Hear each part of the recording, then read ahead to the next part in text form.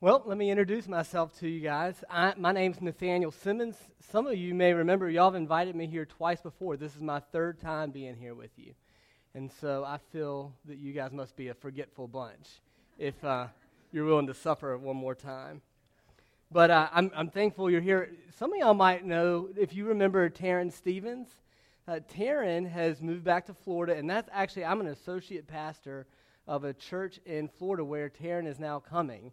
And so what a small world, but she asked me to tell you guys hello and that she misses you, and she was envious that I got to come hang out with you. So greetings from Taryn. I kind of feel like Paul. Paul, whenever he writes his letters, he passes on greetings from other churches.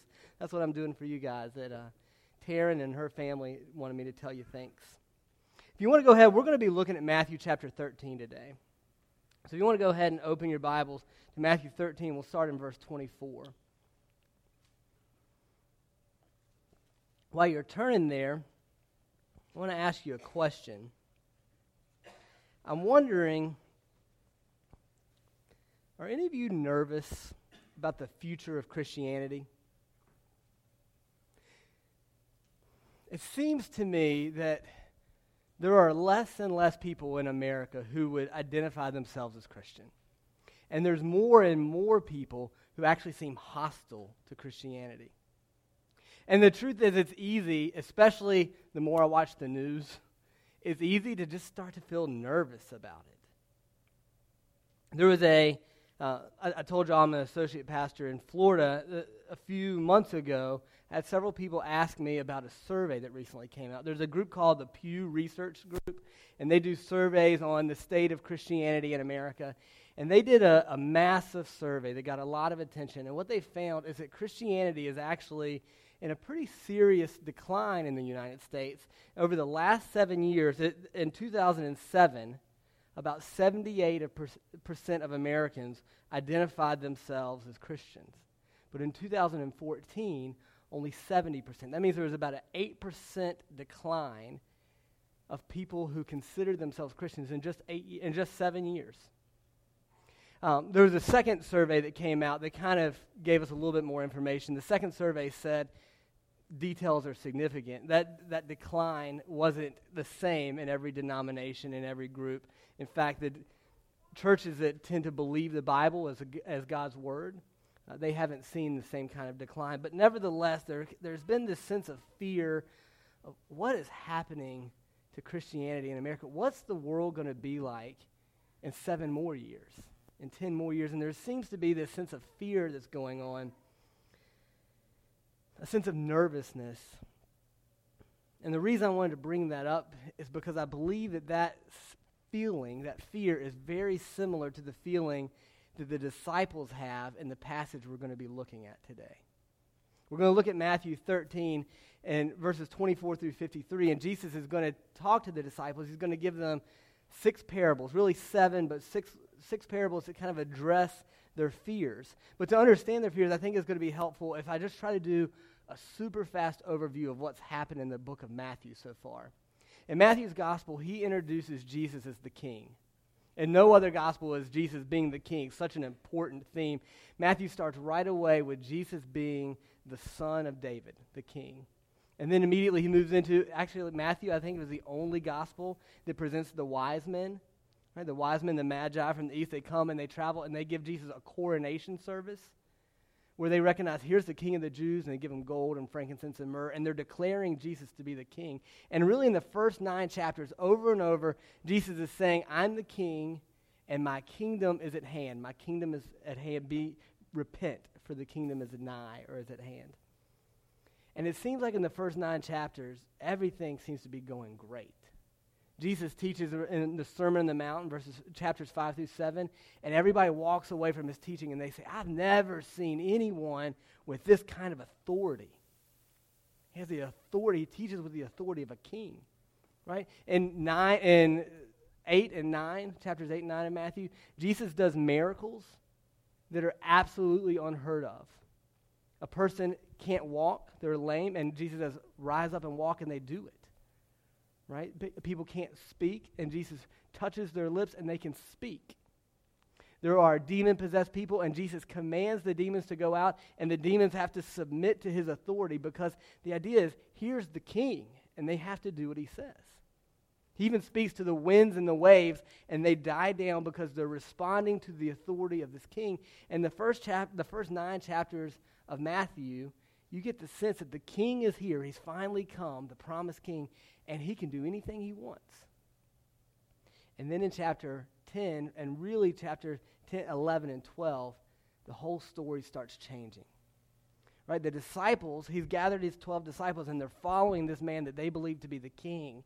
But in 10 and 11 and 12, instead of everyone responding positively to Jesus, Jesus over and over is rejected by the people he's come to save. He goes to the towns of Chorazin and Bethsaida, and they don't want anything to do with him. These are Jewish towns. He goes, Herod, the king of the Jews at the time, rejects Jesus. Right? You have the Pharisees, the Jewish religious leaders, they reject Jesus. And it seems like the disciples are growing a little bit afraid. We're following a king who doesn't seem to have a kingdom. Right? What good is it if you claim to be the king and nobody will follow you? What good is it to follow a king without a kingdom? And I think that they're starting to get afraid. And Jesus says, in this chapter we're going to look at, he's going to give us 6 stories, 6 parables that say, I know things don't look good to you right now, but will you just trust me? He says, will you follow me anyway? He says, I know that my poll numbers look bad. It looks like everybody's rejecting me right now, but will you trust me anyway? In the parables, we're going to see really 3 major things he asks. He says, first, when you look around and it seems like everybody is against me, will you trust that I'm going to do the right thing? I'm going to bring justice. My kingdom will win out. Will you trust me that my kingdom is going to win out? The second thing he tells us is, will you trust me that my kingdom is going to grow? He says, right now it seems small. It seems unable to handle the demands of the world that it's in. But will you trust me that I'm not done working here? In the last parable, the last 2 parables, he talks about trusting him that all the sacrifices are going to be worth it. He says, I know when you follow me, when you're a follower of the king in a kingdom that's hostile toward the king, that comes with some sacrifices. But Jesus asks us, will we trust him that following him is going to be worth it, even though there will be sacrifices involved? I think the big picture, the big thing that Jesus is asking us to wrestle with this morning, when we look through Matthew 13, 24 through 53, is, are we going to trust him? Are you willing to trust Jesus? The disciples had to wrestle with it in their place where they saw Jesus had horrible poll numbers. And I think you and I, if we're honest with ourselves, have to wrestle with this same question. When we turn on the news and we see that we live in a world that's increasingly hostile toward Jesus, Jesus is going to ask us the same question. Are you willing to trust him, even when it seems like nobody else is? Let's start by reading the passage, and then we'll pray and try to interpret it together. I'm going to just start. It's a long passage, so just bear with me. We'll read it all together. In verse 24, he, that's Jesus, presented them another parable. The kingdom of heaven may be compared to a man who sowed good seed in his field. But while people were sleeping, his enemy came and sowed weeds among the wheat, and they left. When the plant sprouted and produced grain, the weeds also appeared. The landowner's slaves came to him and said, Master, didn't you sow good seed in your field? Then where did the weeds come from? An enemy did this, he told them. So do you want us to go and gather them up? The slaves asked him. No, he said, when you gather up the weeds, you might also uproot the wheat that's with them. Let both grow together until the harvest. And at harvest time, I'll tell the reapers, gather the weeds first and tie them in bundles to burn them, but store the wheat in my barn. He presented another parable to them. The kingdom of heaven is like a mustard seed that a man took and he sowed in his field. It's the smallest of all the seeds, but when it's grown, it's taller than the vegetables and it becomes a tree so that the birds of the sky come and nest in its branches. I told them another parable. The kingdom of heaven is like yeast that a woman took and mixed into 50 pounds of flour until it spread through all of it. Jesus told the crowds all these things in parables, and he would not speak anything to them without a parable, so that what was spoken through the prophet might be fulfilled. I will open my mouth in parables. I will declare things kept secret from the foundation of the world. He dismissed the crowds, and he went into his house, and the disciples approached him. They said, "Explain the parable of the weeds in the field to us." He replied, "The one who sows good seed is the Son of Man. The field is the world, and the good seed, these are the sons of the kingdom. The weeds are the sons of the evil one, and the enemy who sowed them is the devil. The harvest is the end of the age, and the harvesters are angels. Therefore, just as the weeds are gathered and burned in the fire, so it will be at the end of the age. The Son of Man will send out his angels, and they will gather from his kingdom everything that causes sin, and those guilty of lawlessness. They will throw them into the blazing furnace, where there will be weeping and gnashing of teeth. Then the righteous will shine like the sun in their Father's kingdom. Anyone who has ears should listen." He said, "The kingdom of heaven is like a treasure. It's buried in a field, and a man found and he reburied it. Then in his joy he sells everything he has, and he buys that field. Again, the kingdom of heaven is like a merchant in search of fine pearls. And when he found one priceless pearl, he went and sold everything he had, and he bought it. Again, the kingdom of heaven is like a large net thrown into the sea. It collected every kind of fish. And when it was full, they dragged it ashore. They sat down, and they gathered the good fish into containers, but they threw out the worthless ones. So it will be at the end of the age. The angels will go out, separate the evil people from the righteous, and throw them into the blazing furnace. In that place there will be weeping and gnashing of teeth." Jesus says, "Have you understood all these things?" "Yes," his disciples told him. Therefore he said to them, "Every student of Scripture instructed in the kingdom of heaven is like a landowner who brings out of his storeroom what is new and what is old." And when Jesus had finished these parables, he left there. Let's pray. Dear Lord, we've just read a lot of parables, and we are asking you to help us understand them. We recognize that in order to understand your words, we need ears to hear, and we're asking you to give us those ears to hear. Specifically, I pray for myself as I speak that you will provide me clarity of thought, the ability to explain things that is understandable and right and true and accurately reflects your word. I pray for everyone in this room as we listen that you will send your Holy Spirit on us to break our hearts, to help us see the sin in our lives that keeps us from following you and trusting you rightly, and to work in us a true and deep trust that can abide and follow you in spite of any sense of opposition that we will receive in this world. We ask again that your Holy Spirit will move in our hearts. We pray this in your name. Amen. Before we actually dive into the parables, I want to just kind of tell you about the order I'm going to approach them in. I think what Jesus has done is he's told us 6 parables, and they're little couplets. Each parable has a matching parable, one that says in a different way basically the same idea. But there's 3, right? There's 6 total parables. There's 2 that go together. There's another 2 that go together, and another 2. But what Jesus does is, interestingly, is he starts with the first parable, the first couplet, and then he gives 2 more. And then he goes back to explain the first one. And then he gives 2 more before he gives the last one that matches the first one. So Jesus' order, instead of being couplet 1, couplet 1, couplet 2, couplet 2, couplet 3, couplet 3, he goes 1, 2, 2, 1, 3, 3, 1. So it kind of makes it a little bit confusing as we're reading through why they do that. I think the whole point of Jesus doing that is to let us know that all of these parables are talking about the same thing. Right? He doesn't want us to start reading these parables and think these are just 6 completely separate, different topics that Jesus is addressing. He's saying, no, this is all an answer to the same problem, and that is that you are afraid of my bad poll numbers.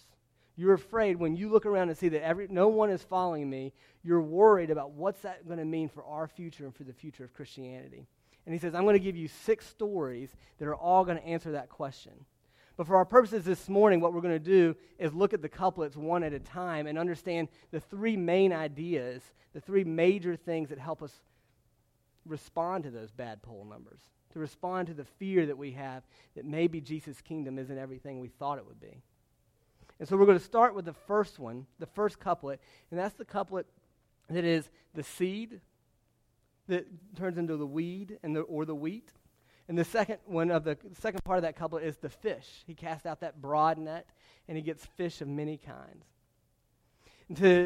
Before we actually dive into that, let me try to set the context of why these parables make sense.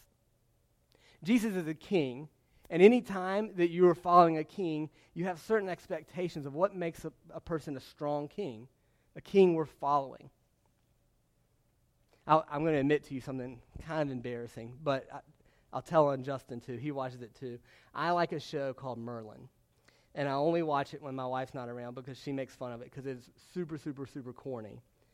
But what Merlin is basically the story of a medieval king, right? Arthur is the king. You've heard of the Arthur legends, and his father, Uther, is another king. And Uther is basically teaching Arthur, what does it mean to be a king?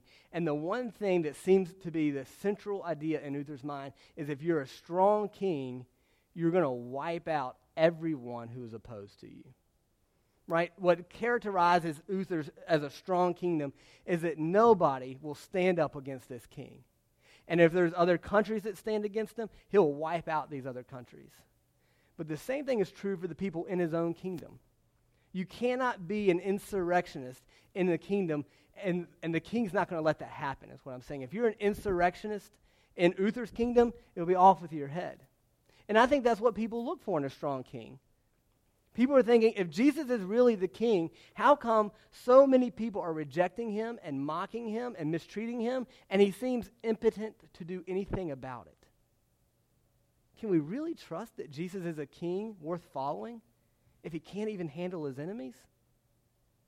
And Jesus tells them, I am a king, and I am able to deal with my enemies, but you need to understand something, that my kingdom is going to look more like the wisdom of a farmer or like the wisdom of a fisherman.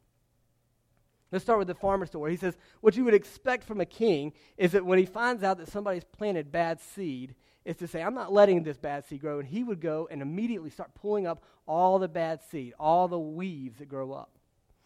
Jesus says, if you do it that way, though, there's a problem. What ends up happening is you destroy not only the bad, but some of the good.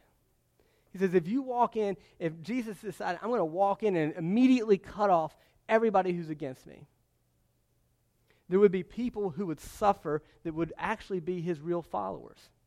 And he says, instead of doing that, because of my love for the wheat, I'm going to delay my judgment until all the wheat has grown and is mature, and I can decipher it, and then I'm going to separate at the very end. He says, in other words, don't confuse my patience for my impotence. Don't think that because I haven't judged yet that I'm not going to judge. I'm still a strong king, but I am also a loving king, and I don't want anyone to perish. It's basically the same message that's going on in the parable of the fish. Jesus says a fisherman could decide, I'm only going to catch the big fish and go out with a spear, and he's just going to spear one fish at a time. He says, but that's not Jesus' strategy, because what Jesus wants is a big bounty. So he casts a very wide net. He says, my net will cover the whole world, and I want everybody to be in. But he says, the truth is, some of the fish that will get in this net, he says, aren't good fish. And at the end, I will separate them, the good from the bad. And don't think that I'm weak. At the end of the day, the fish that are bad fish or the weeds that have grown up in the kingdom, grown alongside, they will be judged. They will be thrown into a fire where there is weeping and gnashing of teeth. He says, don't confuse my love for my followers as weakness toward my enemies. Don't confuse that. He says, I am patient with my enemies because I love those who will follow me. Are you familiar with 2 Peter? Why don't you hold your finger in Matthew 13 and flip over to 2 Peter chapter 3. Peter kind of deals with a similar issue. Peter says to the people he's writing to, there's a church he's writing to, and he says, one day, guys, you're going to get made fun of. So people are going to tell you you're following a God who can't even judge evil. They're going to start telling you you're trying to follow a God who can't do anything about all the evil around him. And this is what he says to them. Now, most of chapter 3 is his response, but I'm just going to read verses 8 and 9. He says, "Dear friends, don't let this one thing escape you. With the Lord, one day is like 1,000 years. And 1,000 years is just like a day. The Lord does not delay his promise, as some understand delay, but he is patient with you, not wanting any to perish, but all to come to repentance." Do you see what Peter's saying? I think he's saying the exact same thing Jesus is saying. He says that God is king, and he will judge all those who rebel against him. But he is also loving and patient, and he is giving us an opportunity to repent. He says when we look around this world that's full of people who have rejected Jesus, we should not see weakness. We should see patience and opportunity here. I think there's a couple implications for us here. There's one that just jumps off to my mind right away, and that's a question we should all ask ourselves. Are we wheat or are we weeds? Specifically, ask yourself, would Jesus consider me a true follower, or will I be one of the weeds or one of the bad fish that he's going to throw off in the last day? I was involved in a group called Campus Crusade for Christ in college, and Campus Crusade was awesome for me because it taught me to share the gospel with people. And one of the things we did is we would go into dorm rooms of people that were just in my dorm. I lived in Lee at Virginia Tech, and we would go into Lee Hall, knock on doors, and ask people if we could talk to them about who Jesus was. And a lot of people would let us. And so whenever I would start this conversation, I would ask two questions. I've heard Justin called them the Kennedy questions, but we always refer to them as if die, how high, and if die, why. If die, how high was short for if you were to die tonight, how confident are you that you would spend eternity with God in heaven? If today we leave here from our meal after this, and you're on your way home and you're in a car accident and you die, how confident are you, on a scale of 1 to 100, that you would spend eternity with God in heaven? The second question said, based on that answer, let's say you were to die and Jesus were to ask you, why should I let you into heaven? What would you tell him? If die, how confident are you? How high, how sure are you that you would go to heaven? And if you were to die, why would Jesus let you into heaven? The sad thing is that the vast majority of people I talked to gave me the same answer. Most people that I talked to said that they were pretty sure that they would go to heaven. They were somewhere between 50 and 80%. If I died tonight, I would probably go to heaven, is what they told me. So I said, well, why? And they said, because I think I've lived a good life. I've done my best. And they were relatively humble. They would say, I admit I haven't done everything perfectly. That's why I'm not 100% sure. But 80% of the time, I'm pretty good, so isn't that enough? Can't I be 80% sure that I'll go to heaven if 80% of the time I'm pretty good? And I had to give them horrible news. The Bible says that there are none who are good. No, not one. All of us have sinned against God. And the wages of sin is death, that none of us deserve to go to heaven. If you die tonight and stand before God and say, God, I'm pretty sure that I've earned this, he will tell you, you have not earned heaven, you do not deserve to be here, and separate you from the good into the wicked, and you will spend eternity where there is weeping and gnashing of teeth. That's hard news to tell someone. But there's really good news that I was able to offer right immediately after that, is that the Bible is written so that you don't have to be 50%. You don't even have to be 80%. That's not good enough. You can walk out of here this morning. Everyone in this room can walk out of here this morning 100% sure where they will spend eternity if they were to die today. You can know with absolute confidence where you will spend eternity, and here's why. Because your salvation is not based on your ability or your works, but on the goodness of Jesus Christ who has died for you and me. If Jesus asked you, why should I let you into heaven? You could say, because Jesus is perfect and he's died in my place. I'm 100% sure of my salvation because I'm 100% sure in my Savior. We're going to keep walking through the passage today, but I think it's important for me to tell you this. Nothing else I'll say this morning is as important as what I'm saying right now. If you came in this morning feeling 50 or 80% sure you would go to heaven, you should not leave here until you're 100%.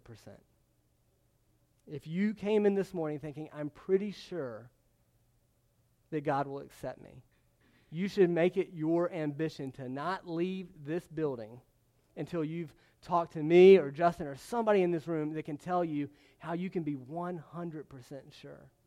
It's the most important thing you can ever know. I think there's another implication that I want to also bring out from these first two parables. If God has delayed judgment, then that changes the way we can look at the people who have set themselves as our enemies and God's enemies. Right? If God has delayed judgment because he doesn't want anyone to perish, then the people who have set themselves as enemies of us and more as enemies of Christ, God says some of these people are still going to be my followers. Some of these people who seem like your enemy today, I'm delaying because I'm going to draw them into my kingdom. You may work at a place where you're one of the few Christians at your work. And God's saying to you this morning, perhaps my delay is because I plan to bring some of your coworkers into my fold. You may have a family that you go to that you are the only Christian in your family. And if you were to even bring up Christianity at a Thanksgiving meal or a Christmas meal, everyone would be angry at you and not want to talk to you. And God says, have you considered that my patience is so that I can draw your family members into my fold? Have you considered that I have waited to judge because I still have work to do in your family members and in your coworkers and in your loved ones?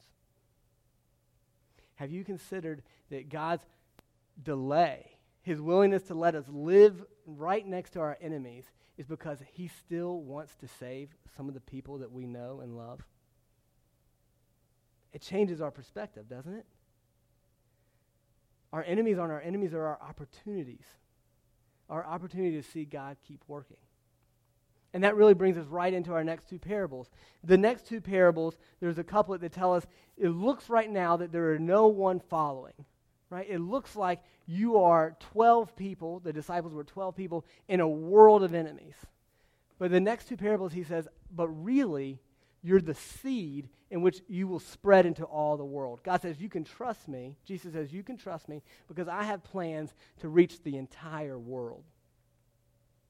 Let's actually read those two parables again.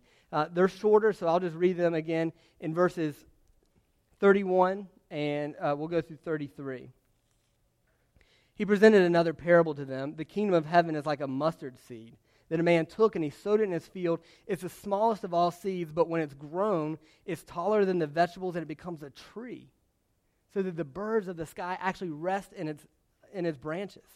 He told them another parable. The kingdom of heaven is like yeast that a woman took and mixed into 50 pounds of flour until it spread through all of it. And what he's saying, I think, is fairly clear, that the kingdom is going to start small, but it's going to grow. It's going to start like a seed, something that you could barely see with your eye, and it's going to become a tree that the birds of the air will rest in its branches. Or I know basically nothing about cooking, but I know enough that I can follow this parable. He says, bread, imagine 50 pounds of dough, which I think that's more bread than I've ever eaten maybe in my life. That's a lot of dough. It says you take just the smallest amount of yeast or leaven, you put it in that, and it's going to work through the entire batch until the whole thing is leavened. All the bread will rise because that little bit of yeast or leaven. He's saying, I will do a whole lot through something very small. Jesus is saying, when you look at the world and you see it as impossible to deal with, but the opposition is too big, Jesus is saying, will you trust me that I can do a lot with a little bit? I can do a lot with very little.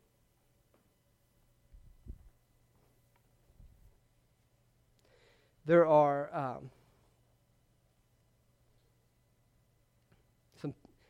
some implications here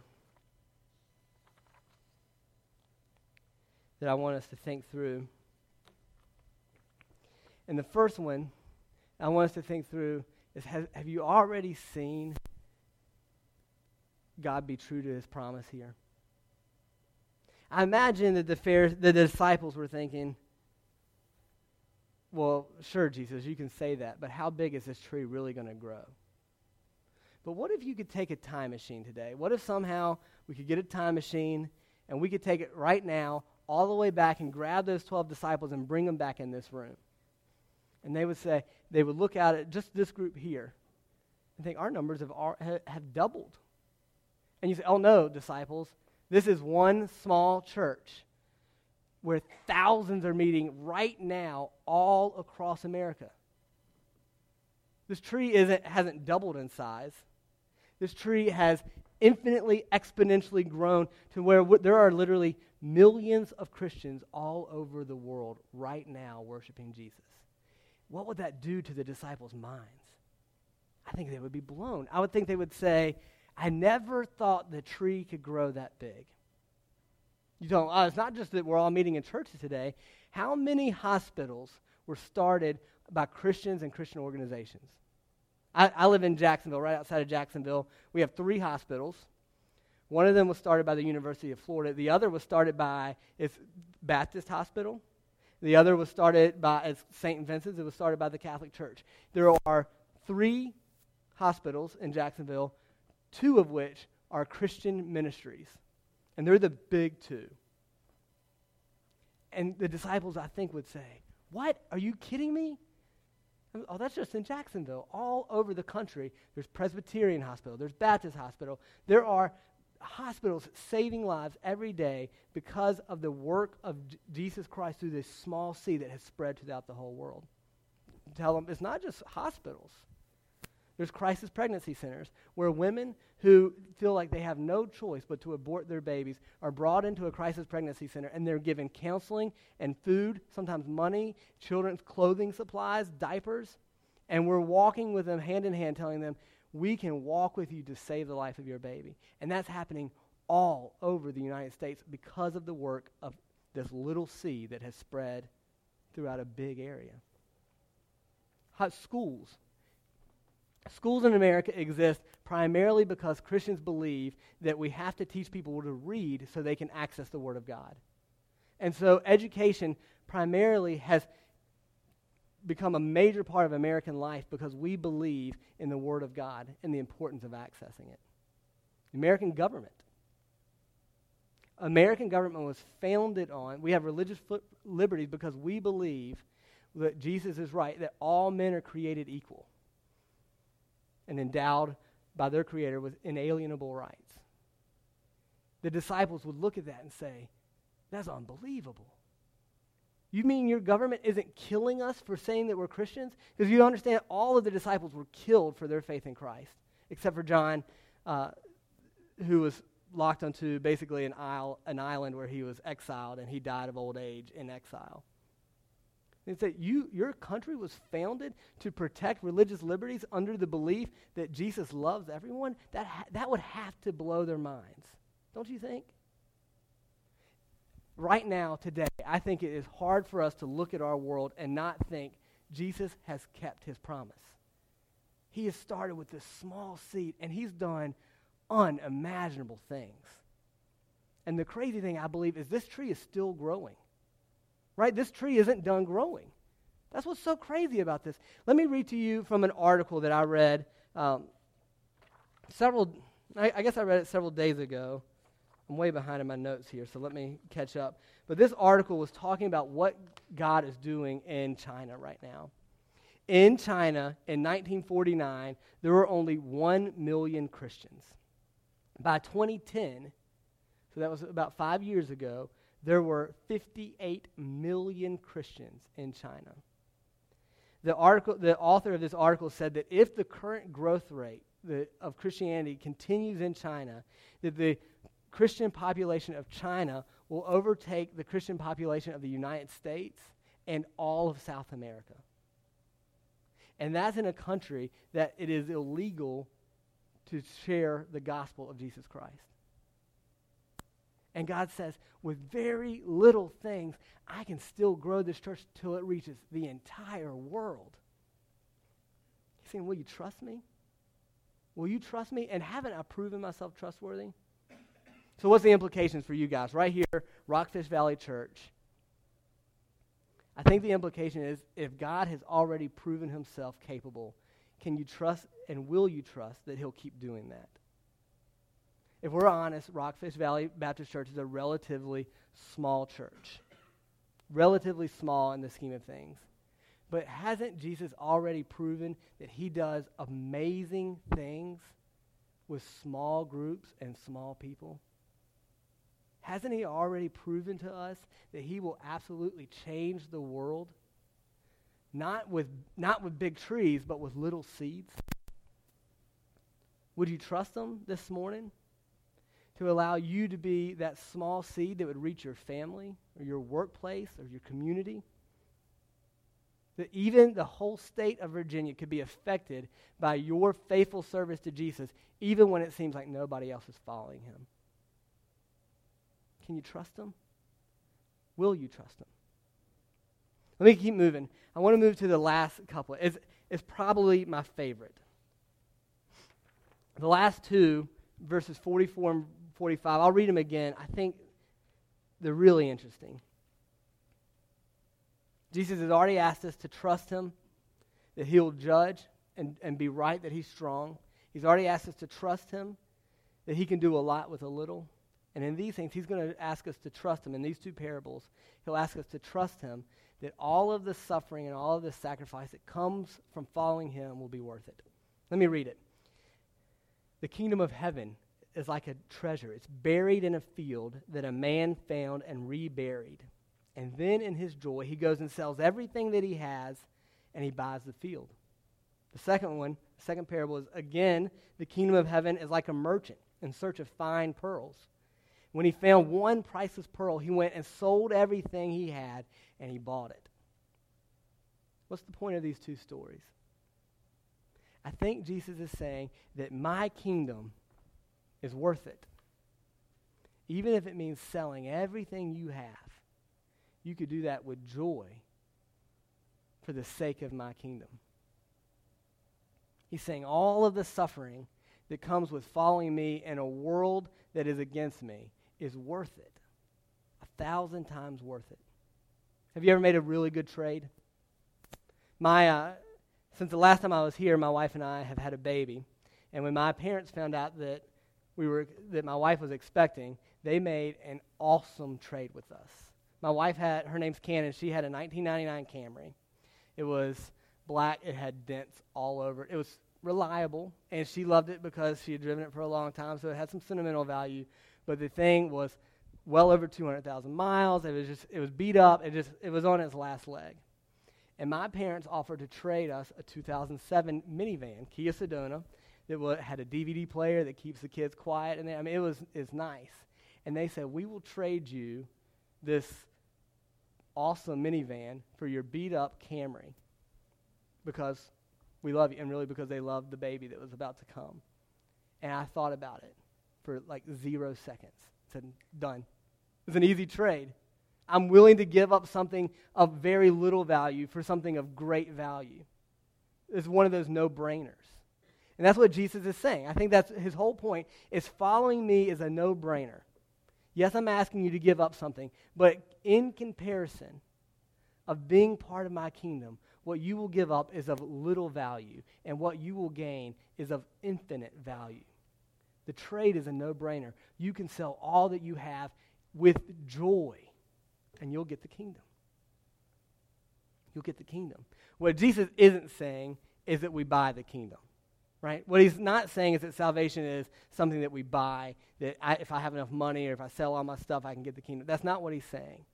What he is saying, I think, is that if we're honest, living for a kingdom that's in the middle of a hostile kingdom comes with suffering, right? Jesus came to be at war with the kingdom of the devil. And he's saying that's going to be hard, right? Nobody goes into war and doesn't expect casualties.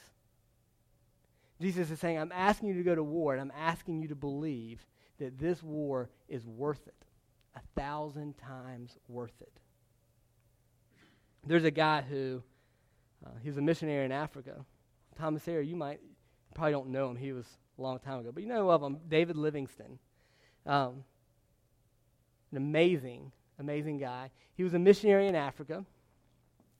And he came back to speak at Cambridge in England. And he's talking to these future pastors and future missionaries. And he wants to impress on them that it's worth it. And they thought, to leave England? To leave all the modern conveniences of England? And this is in the 1800s at the time, but still, there's a lot of modern conveniences of England compared to living in the jungles of Africa. And he says it's worth it. Let me read to you exactly what David Livingstone said. He said this at Cambridge, December 4th of 1857. He says, "For my own part, I have never ceased to rejoice that God appointed me to such an office. People often talk of the sacrifice I have made in spending so much of my life in Africa." He says, is that a sacrifice if it brings its own reward? It brings a reward of healthful activity, the consciousness of doing good, peace of mind, a bright hope of a glorious destiny. Can you call it a sacrifice with those rewards? He says, away with such a word and in such a view and with such a thought, it is emphatically no sacrifice. Say rather, it's a privilege. It says anxiety and sickness and suffering and danger now and then, with a foregoing of common conveniences and the charities of this life, they might make us pause. They might even make my spirit to waver and the soul to sink, but let this only be for a moment. All these things are nothing when compared with the glory which shall be revealed in us and for us. I never made a sacrifice. I think David Livingstone gets it. I think that's what Jesus is saying. He's saying, what luxury could you and I possibly give up that wouldn't be 1,000,000 times worth it to be numbered in God's kingdom? What wouldn't you give up? Your health? Finances, security, your house, your retirement? Wouldn't these all be happy trades to be counted in God's kingdom? Wouldn't I give up everything? Not only would I give it up with joy, knowing that I am serving the King. David Livingstone said, it is absolutely, emphatically no sacrifice. That's what Jesus is asking us to believe. He's asking us to trust him. When you look around this world and you see that there are enemies of Jesus and enemies of his followers, which means our enemies, will you trust him first off to believe that God will do what's right in the end? Will you trust God? Will you trust Jesus enough to say, I believe that you will always do good and do right? The second one, he says, will you trust me enough to believe that I'm still working in this world, that I can actually bring people to faith, that I can grow my kingdom, that I can bless the entire world if you will follow me in a world where people are against me? Will you trust him for that? Will you trust him? The third parable said, will you trust him even if that means great sacrifices? If it costs you money and time, maybe relationships, would you still trust him and believe it's worth it? There's one last parable, and it's not part of the couplets, but it's the end of the passage, so I think it would be good for us to look at it. Jesus, at the end of asking all these parables in verse 51, he asked his disciples, have you understood these things? And I think they're really bold because they say, yeah, we understood them, they told him.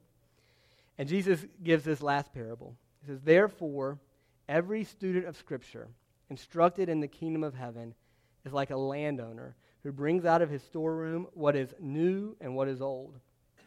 And when Jesus finished these parables, he left. I think this might be the hardest of all the parables to understand. But ultimately what Jesus is saying is that a collector has the most valuable collection when he has the whole collection. Right? A museum's display is best if they have the old stuff and the new stuff.